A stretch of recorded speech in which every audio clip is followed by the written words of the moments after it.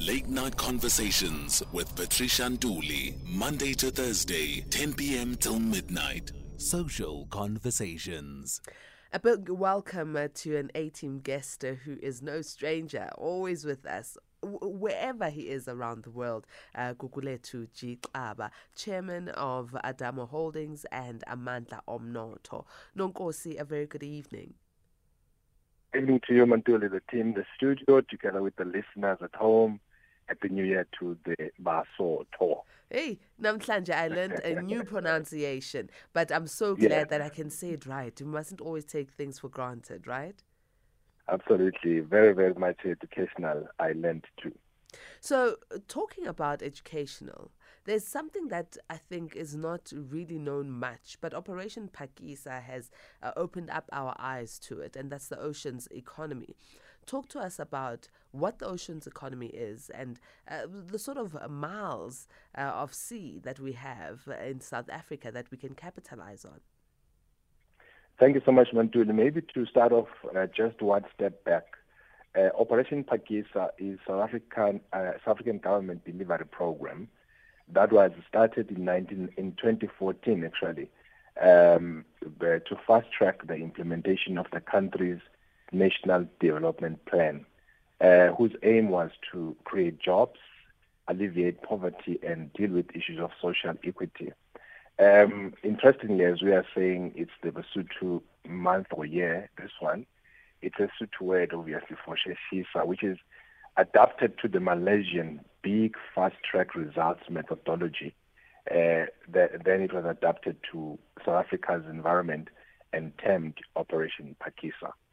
So it's a very interesting sort of program, I think, which, in my view, has been one of the highlights of how South Africa really tried to do something that will ensure we reduce the unemployment and try to close the gap in the economic space through linking up people that are PDIs or previously disadvantaged as well.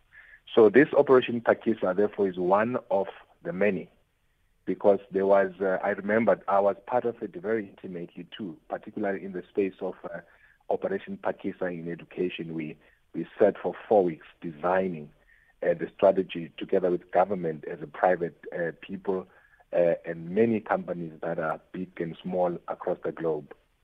Because the issue was to try and streamline how this national development plan is going to pan out practically on the ground to ensure that it drives economic growth in our country. So there's been obviously the agriculture, Operation Phakisa in agriculture, Operation Phakisa in education, Operation Phakisa in chemicals and waste economy, which is circular economy, as well as now Operation Phakisa in oceans economy, which is what you've asked. It is indeed a great program that you can go to the DTIC, I think, website and download that document. Is there. Because South Africa does not end where the sea meets the land. South Africa is far bigger in water than in land.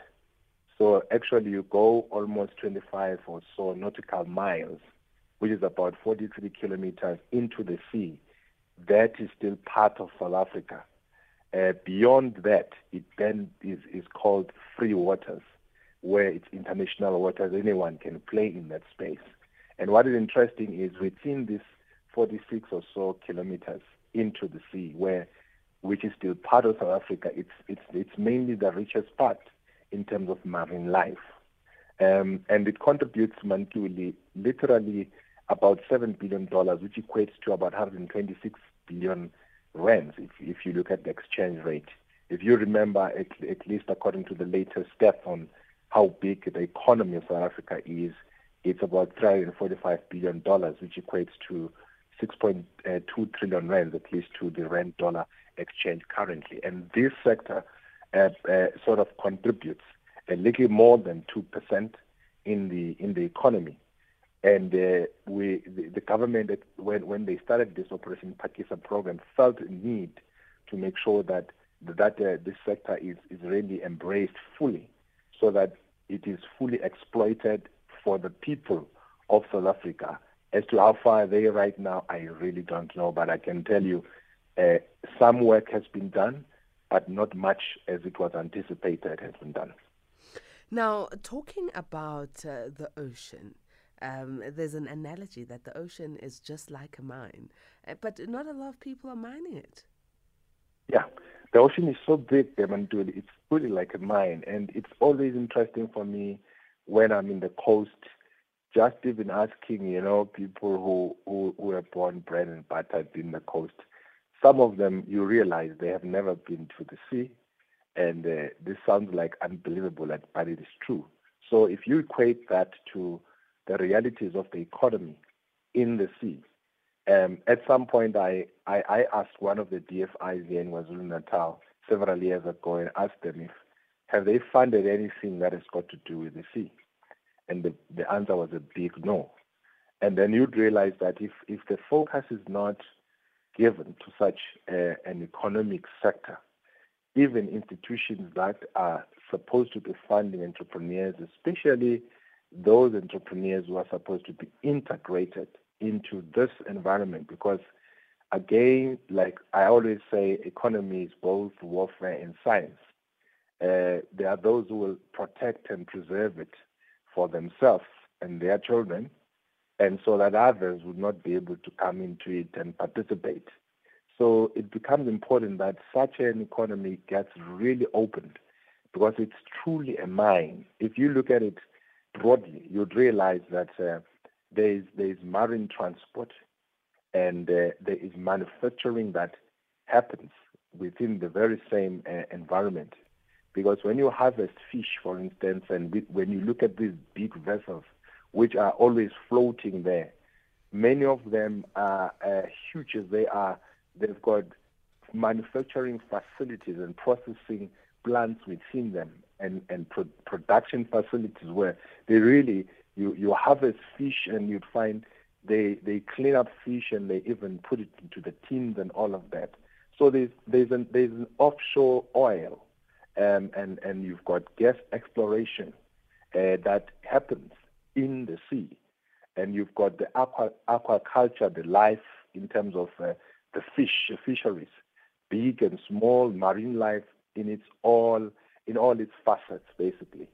And then you've got the protection of such, as we're talking about the stretch that is over 40 kilometers into the sea, which is part of South Africa's life. You'd again note that a lot of work to protect that environment, because a lot of international vessels, they come and encroach our space and start stealing from within the space that belongs to South Africa by international law standards. And then you find these small harbors development there. You have got quite a lot of things that are happening in the ocean environment, which is supposed to be fully exploited for South Africa's growth and economic development. Now, Gugu, looking at the fact that the ocean's economy gives close to 7 billion rands, to the GDP of South Africa, what are some of the growth areas that need to be prioritized and people can start unlocking? Yeah, I think of the $7 billion, which is massive in real monetary terms, you have quite a lot of opportunities that, as I've already mentioned some from above, that talks to how economic activity has to be activated. But in this segment, as we always look at the small person, the entrepreneur out there, I think it's important to make a call and emphasize the importance of emerging Black entrepreneurs, particularly coastal entrepreneurs, to look at this sector and with serious focus, where in the area of ship and boat building, that's just one area which is very huge. South Africa is very big in that space, and actually we even export quite a lot of products in as far as the boats are concerned, where big companies and medium-sized companies are building these boats and exporting them to some of the African countries and some other countries across the globe. So this is just one area which is very important for us to look into.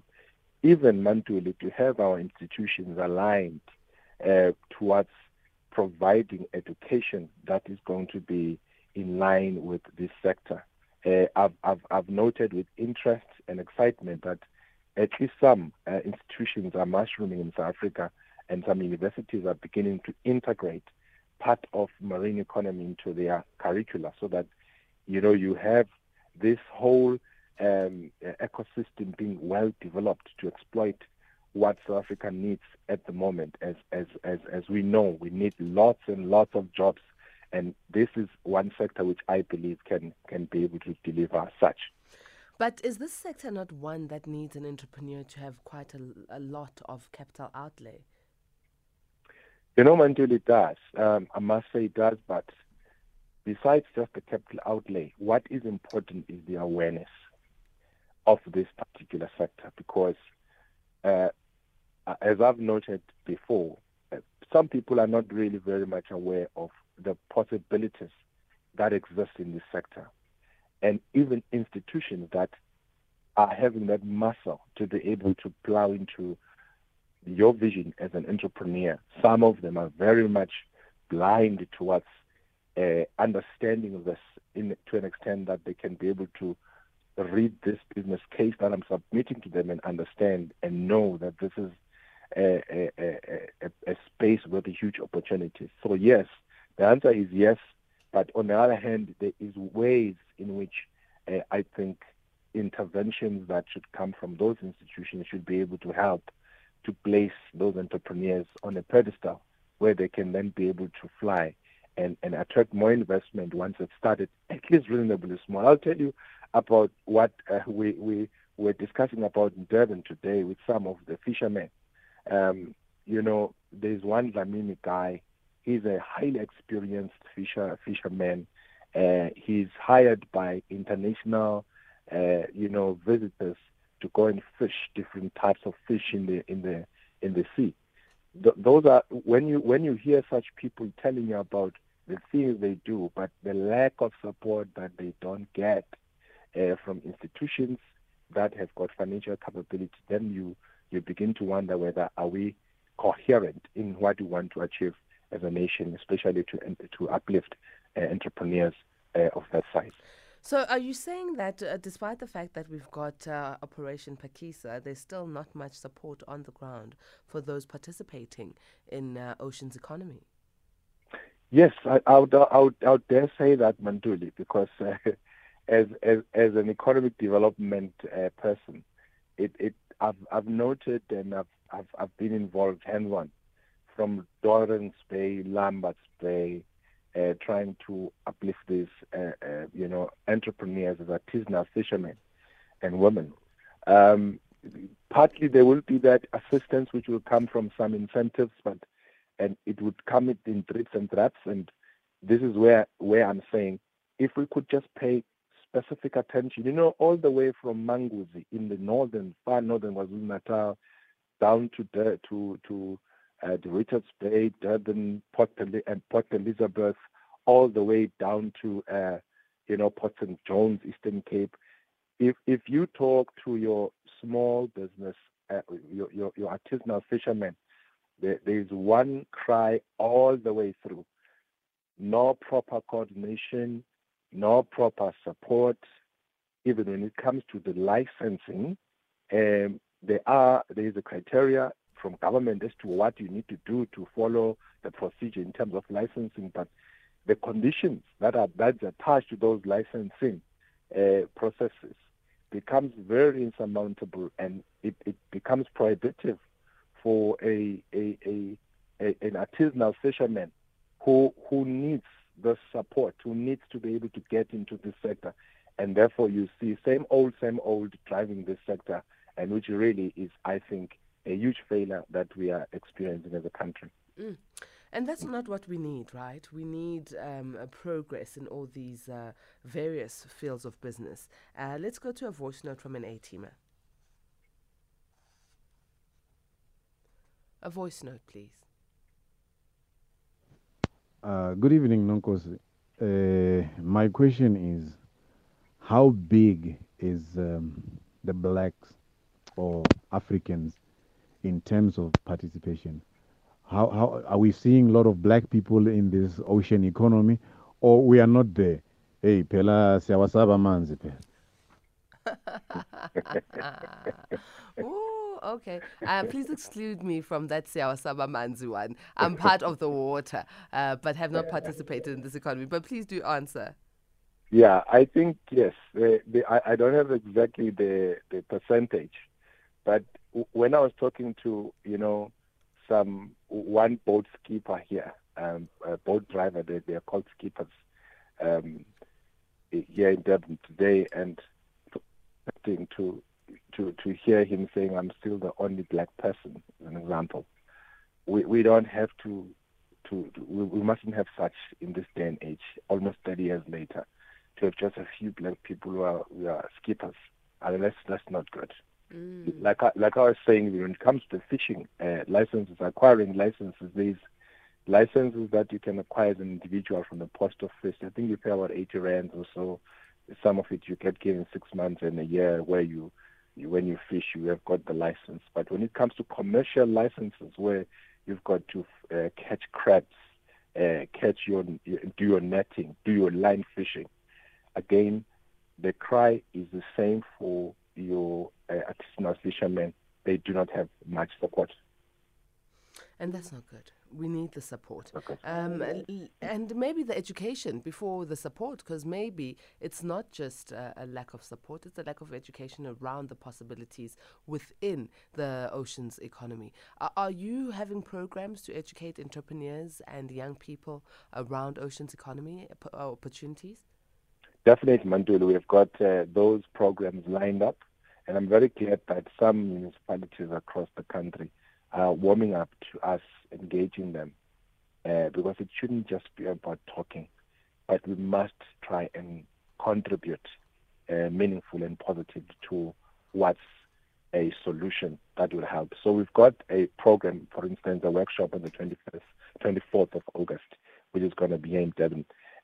But we'll then move to coastal areas where there's a lot of these people that we are targeting, at least bring in government there and bring in private sector people and bring in speakers that are going to guide and enlighten people about the importance of the ocean's economy. It's huge, Manduli. Like, we cannot even begin to finish it.